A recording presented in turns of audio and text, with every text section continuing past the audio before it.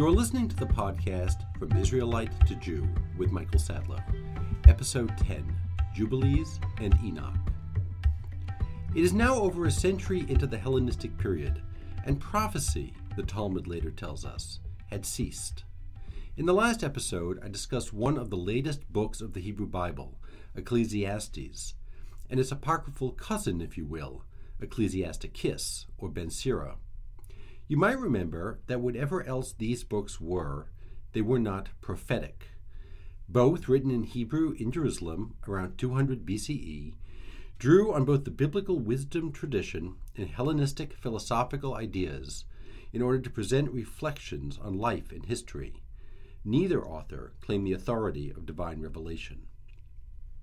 It would be wrong, though, to think that these two books and the Talmud's later judgment reflected a wider cultural assumption that revelation, that God's active and continuing personal connection to the world, had ceased. Many, maybe most, Jews continued to believe that God's revelation did not cease at Sinai, and that revelation from God was in fact not limited to Sinai. In this episode, I will discuss two ancient books written at precisely the same time as Ecclesiastes and Ecclesiasticus, but whose worldviews and presentations could hardly be more different. These two books, Jubilees and First Enoch, are usually referred to as part of the pseudepigrapha. Their importance has long been noted by scholars. Copies circulated among and were read and considered authoritative by Jews for hundreds of years, although ultimately neither book made it into the biblical canon as we now know it. The reasons for this exclusion are obscure, but there can be no doubt that they both reflect widely shared understandings of the cosmos and God's role within it. Let me start with Jubilees. Its discovery and recovery is a story in itself, and one that would be repeated in similar ways for several of the texts that I will discuss over the next few episodes. We are now relatively certain that Jubilees was written originally in Hebrew, but that is not the form in which it was originally discovered. In the late 19th century, a scholar named R.H. Charles unearthed a set of manuscripts in the British Museum that were once part of an Ethiopic monastery. This Ethiopic text, Charles surmised, was really a translation of an ancient Jewish text that itself had first been translated into Greek. It was, that is, a translation of a translation. Additionally, fragments of the same text have been found in Syriac and Latin, but until the middle of the 20th century, there was no trace of the Hebrew original. Only with the discovery of the Dead Sea Scrolls have we come to possess fragments of the original of Jubilees, thus confirming Charles's conjecture of this text as being authored by Jews during the Hellenistic period. When during the Hellenistic period, though? The earliest fragment of Jubilees found among the Dead Sea Scrolls dates to 125 BCE at the earliest. The work is certainly earlier, but it is hard to say how much earlier. Some scholars see veiled references in the work to events that took place in the Maccabean Revolt, dating the work to around 160 BCE. Personally, I don't find these arguments terribly convincing, and the earliest date of Jubilees could well go back to prior to the revolt. In any case, we are probably safe to date the work to the first half of the 3rd century BCE. The full title of the work, as perhaps later added by a medieval scribe, is The Account of the Division of Days of the Law and the Testimony for Annual Observance according to their weeks of years and their jubilees throughout all the years of the world. The narrative of the book is in the third person and reads much like the Bible. It is the story of how God revealed these details to Moses on Mount Sinai. And right away, at the beginning of the story, we see that something is not quite right.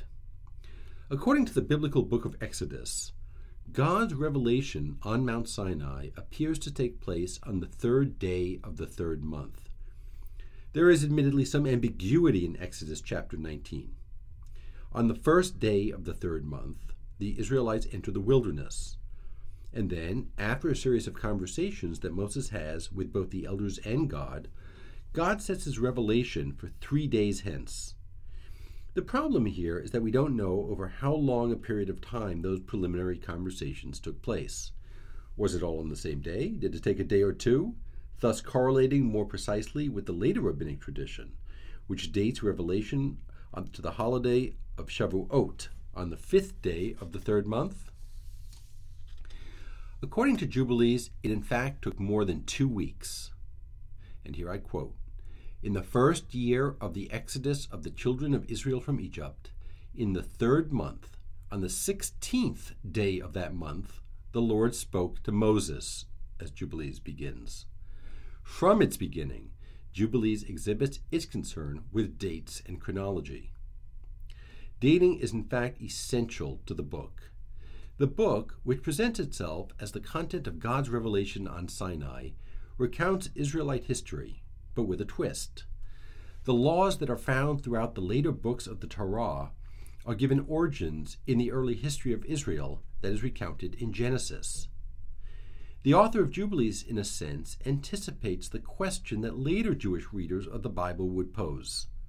If the primary purpose of the Torah is to convey the mitzvot, God's laws, why waste space on practically the entire book of Genesis, which contains no commandments? In Jubilees' retelling, the question does not arise. God's laws, in fact, organically arise from both his creation and Israel's early history. Let me offer 3 examples from Jubilees. The first and most obvious example is the Sabbath. In the book of Genesis, the first creation account ends with a short notice of the Sabbath. "And God blessed the 7th day and declared it holy, because on it God ceased from all the work of creating that he had done." Later, of course, the Torah and the prophetic books would try to fill out what it means for the Sabbath to be blessed and holy, although even then, not nearly in enough detail for the later rabbis. Jubilees, too, though, sees this biblical verse in need of expansion. Jubilees begins with an account of creation that largely mirrors Genesis chapter 1, although it is narrated by an angel of the presence of the Lord. Upon reaching the 7th day, the account dramatically expands. The angel tells Moses that God created the Sabbath so that the angelic beings might keep it with him. They would be joined in keeping the Sabbath by a sanctified people. Just as there were 22 chief men from Adam to Jacob, and presumably, as we were just told that there were 22 kinds of creations, so too there are 22 kinds of work, which presumably we are forbidden from doing on the Sabbath. Jubilees goes on to enumerate some of these categories of work, from which the Israelites, like the angels above, should abstain on the Sabbath. They include preparing food or drink on the 7th day, drawing water, and carrying things from house to house. "On this day," the angel says, "we kept the Sabbath in heaven before it was made known to any human to keep the Sabbath upon the earth." The Israelite observance of the Sabbath, and Jubilees is quick to note that it is only for Israelites, is an imitation of that of the heavenly court. The Sabbath is so important to the author that another account of its laws, with some differences from this earlier account, appears again at the very end of the book. The connection of the Sabbath to divine activity is rather obvious, merely expanding upon what is already implicit in the biblical account itself. The second revealed law, though, is rather less obvious. According to Jubilees, Adam stayed for 40 days outside of the Garden of Eden, and 8 days later Eve was brought into it as well. Here is the source for Jubilees of the laws of impurity. Just as Adam observed 1 week of impurity after creation, the subsequent birth of a son renders a woman, that is, any woman, impure for 7 plus an additional 33 days, that is, 40 days. Because Eve took another week to be brought into the garden, the birth of a daughter renders a woman impure for twice the amount of time as that of a son, that is, 80 days. The numbers match up to what we find in Leviticus chapter 12. But here, unlike Leviticus, a rationale is provided. The laws of impurity after childbirth were established along with the earliest history of humanity. My third example comes from later in the book. In previous episodes of this podcast, I discussed the Day of Atonement, Yom Kippur, how it seems to be added on in the Torah and missing from some of the later biblical books. The Book of Jubilees, on the other hand, weaves it organically into the fabric of Israelite history. According to this account, Yom Kippur responds to the sin of Jacob's children when they told him that Joseph had died. Yom Kippur becomes an annual rite of atonement, quote, so that they might atone for themselves with a young kid on the 10th day of the 7th month, once a year, on account of their sin, because they caused the affection of their father to grieve for Joseph, his son. Unlike the biblical account, the Book of Jubilees links Yom Kippur to a specific historical event.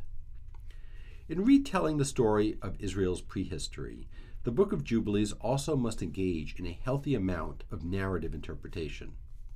The story of the binding of Isaac, found in Genesis 22, for example, is notoriously difficult. Why would God test Abraham? What kind of test was this, to see if he would kill his own son? The author of Jubilees, perhaps in partial imitation of the Book of Job, neatly sidesteps this problem by crediting not God, but a character named Prince Mastema with the idea. Prince Mastema instigates God, telling him to test Abraham with the command to sacrifice his son. God does so, and Prince Mastema, watching as Abraham almost goes through with it, was shamed. Who is this Prince Mastema? For the author of the Book of Jubilees, the world was filled with such supernatural beings. We already met the angel of the presence of the Lord. Mastema is a Satan-like character who reigns as the prince of the spirits and who successfully adjured God to keep 1/10 of his evil army of spirits. He tried to kill Moses and keep the Egyptians from releasing the Israelites. It is only because God locked up Mastema on the 14th through the 18th of Nisan that the Israelites were able to leave Egypt. And God released Mastema on the 19th of Nisan, so that Mastema would encourage the Egyptian army to pursue the Israelites into the Reed Sea, where they would meet their doom. The assumption that the world is thick with these supernatural beings, some of whom are evil and report to Mastema, addresses the problem of theodicy. Jubilees explains the existence of evil. It comes largely from the workings of evil spirits. The cost of this solution, of course, is an absolute monotheism. Evil comes from Mastema and his minions, not God himself. It is a compromise that does not appear to trouble the author, however. Good, pious Jews for this author obviously believe in the existence of a wide range of supernatural beings, even if ultimately the one God runs the show. This is by no means an idiosyncratic position. The author of 1st Enoch, as we will see shortly, shares it. I want to conclude this brief discussion of Jubilees close to where I started, by talking about dates. The many and specific dates mentioned in the book might sound biblical, but there is a crucial difference. The author of the Book of Jubilees argues for a 364-day solar calendar. Such a calendar, the author believes, was divinely instituted. The book establishes the calendar during the discussion of Shavuot, the holiday of Pentecost, which it in turn links to Noah and the story of the flood. Shavuot confirmed the covenant that God made with Noah. It was soon forgotten, only to be revived by Abraham, after which it was soon forgotten again, until it was revived once more at Sinai. This, incidentally, is the first attempt to connect the holiday of Shavuot to the divine revelation on Sinai. The theme of covenant leads the author into a discussion of calendar, which is then linked back to Noah. The author's concern with the calendar is explicitly polemical, as it states in chapter 6, verses 36 to 38 of the Book of Jubilees, "And there will be those who will examine the moon diligently, because it will corrupt the appointed times, and it will advance from year to year 10 days. Therefore the years will come to them as they corrupt and make a day of testimony, a reproach, and a profane day a festival. And they will mix up everything. A holy day is profaned and a profane one for a holy day, because they will set awry the months and the Sabbath and the feasts and the jubilees. Therefore I shall command you, and I shall bear witness to you, so that you may bear witness to them, because after you have died your sons will be corrupted, so that they will not make a year only 364 days. And therefore they will set awry the months and the appointed times and the Sabbaths and the feasts. Note that a 364-day calendar fits well into the generally ordered world of Jubilees. It amounts to 52 7-day weeks exactly. The days of the week remain on their monthly dates for eternity. At the same time, the calendar gradually moves, and every few generations the months slip into a different season. This, though, apparently did not trouble the author. The author knows about and opposes the lunar 354-day calendar. Presumably this calendar, in which the months would move from season to season far faster, would also include intercalation, in which days or months were periodically added to the calendar. Such a calendar, which requires human intervention, not only perverts God's law, but also mixes up the days. Indeed, different festal calendars divide communities. Your holiday is my weekday. It remains an interesting and an open question as to who reformed which calendar. Many scholars have rejected the assertion of Jubilees. It was, they argue, the author of Jubilees and his community that rejected the traditional lunar calendar. On the other hand, as some scholars point out, there is precious little evidence, even in the Bible, that the lunar calendar really was original. But whether or not the author of Jubilees was correct, this difference would have had serious sociological ramifications. The author of Jubilees was not alone in believing that God had ordained a solar rather than a lunar calendar. The book of 1st Enoch also promotes a solar calendar. Okay, before I discuss this further, I know what some of you are thinking. 1st Enoch? How many books of Enoch could there be? And who is this Enoch guy anyway? And why does he deserve such books? Enoch is among the more enigmatic characters in the Bible. Genesis chapter 5 gives a genealogy of Adam's line. The list is quite formulaic. When so-and-so lived some number of years, he begat so-and-so and lived some more years and then died. Buried in the middle of this somewhat numbing list, though, is the following notice at verses 21 to 24. When Enoch had lived 65 years, he begot Methuselah.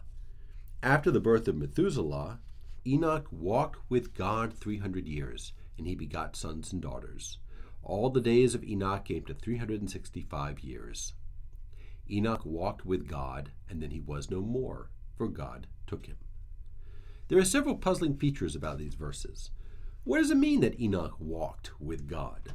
Is there any significance to the number 365, which makes his end premature relative to the other lifespans on this list? Did Enoch actually die? Ancient readers of this list certainly picked up on these textual peculiarities. Enoch's walking with God was in fact interpreted rather literally. Enoch ascended into the divine realm. While there, he received revelations about the nature and the future of the cosmos. As in Jubilees, he recorded these revelations so that they could be preserved.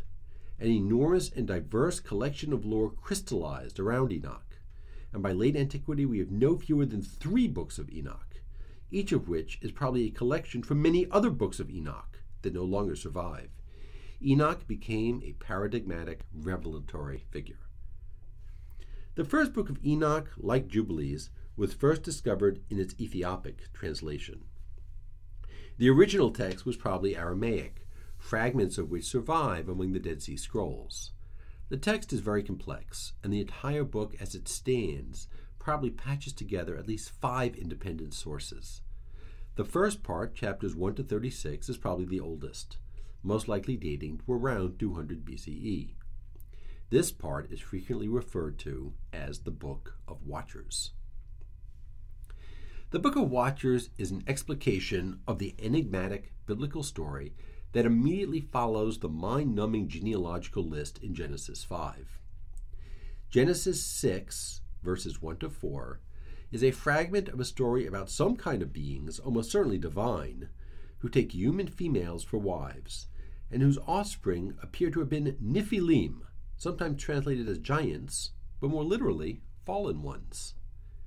The story breaks off, and the biblical narrative then moves directly to the story of the corruption of humankind that led to the flood and Noah's Ark. The story raises all kinds of questions. Who were these divine beings? Who were the Nephilim?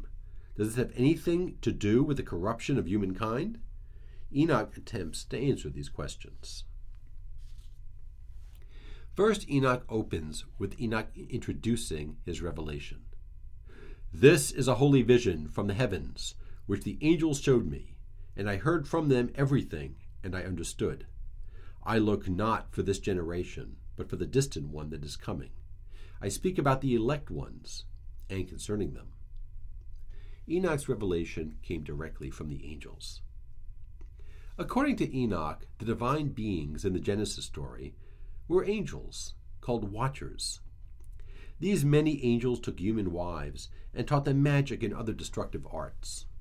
The angel Azazel, for example, was said to have taught people how to make weapons of war, and women how to beautify themselves so they could seduce men. The angels and human women bore giants who corrupted the earth. The angels who remained in heaven saw this corruption and argued to God that the world should be destroyed. Enoch was approached by these good angels, who asked him to intercede with the watchers.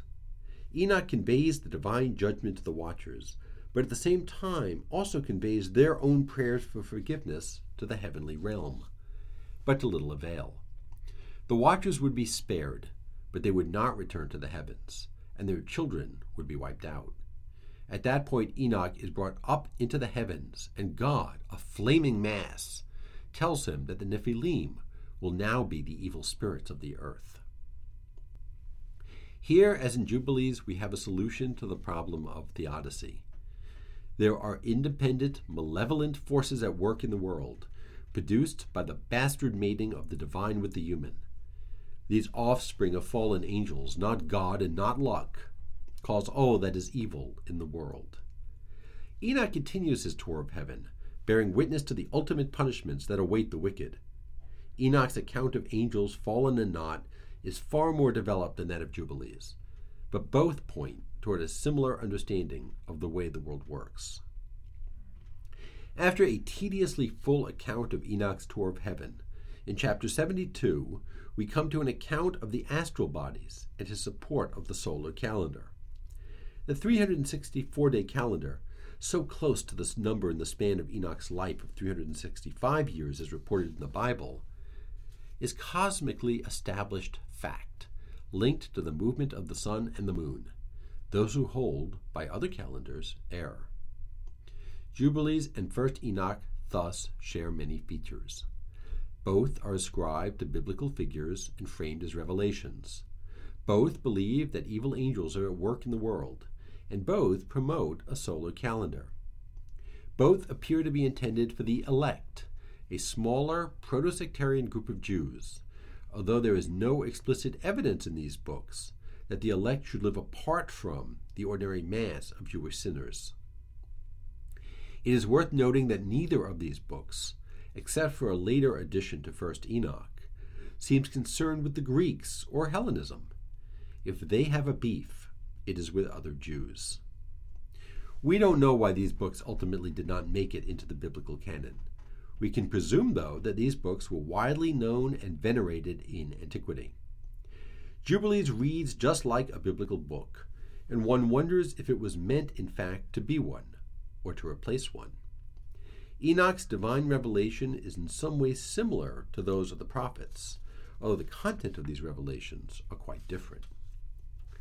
Some have argued that Jubilees, and especially the visions of First Enoch, testify to an increasingly grim mood, reflected in the Jewish desire to escape from the world and pray for the approaching judgment. I don't fully see this.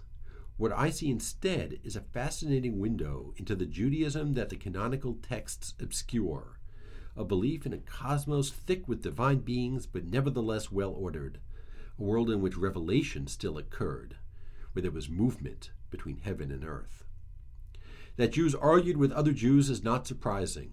We've already seen that in the late biblical books. More surprising, perhaps, in light of the events that would occur just a few decades later, is the total lack of concern with Hellenism. It was simply not an issue.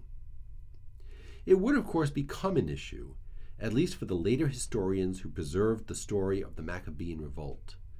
Yet, as we shall see, the Maccabean Revolt, and the Jewish holiday of Hanukkah that commemorates it, was itself hardly a simple case of resistance to Hellenism. That will be the subject of the next episode.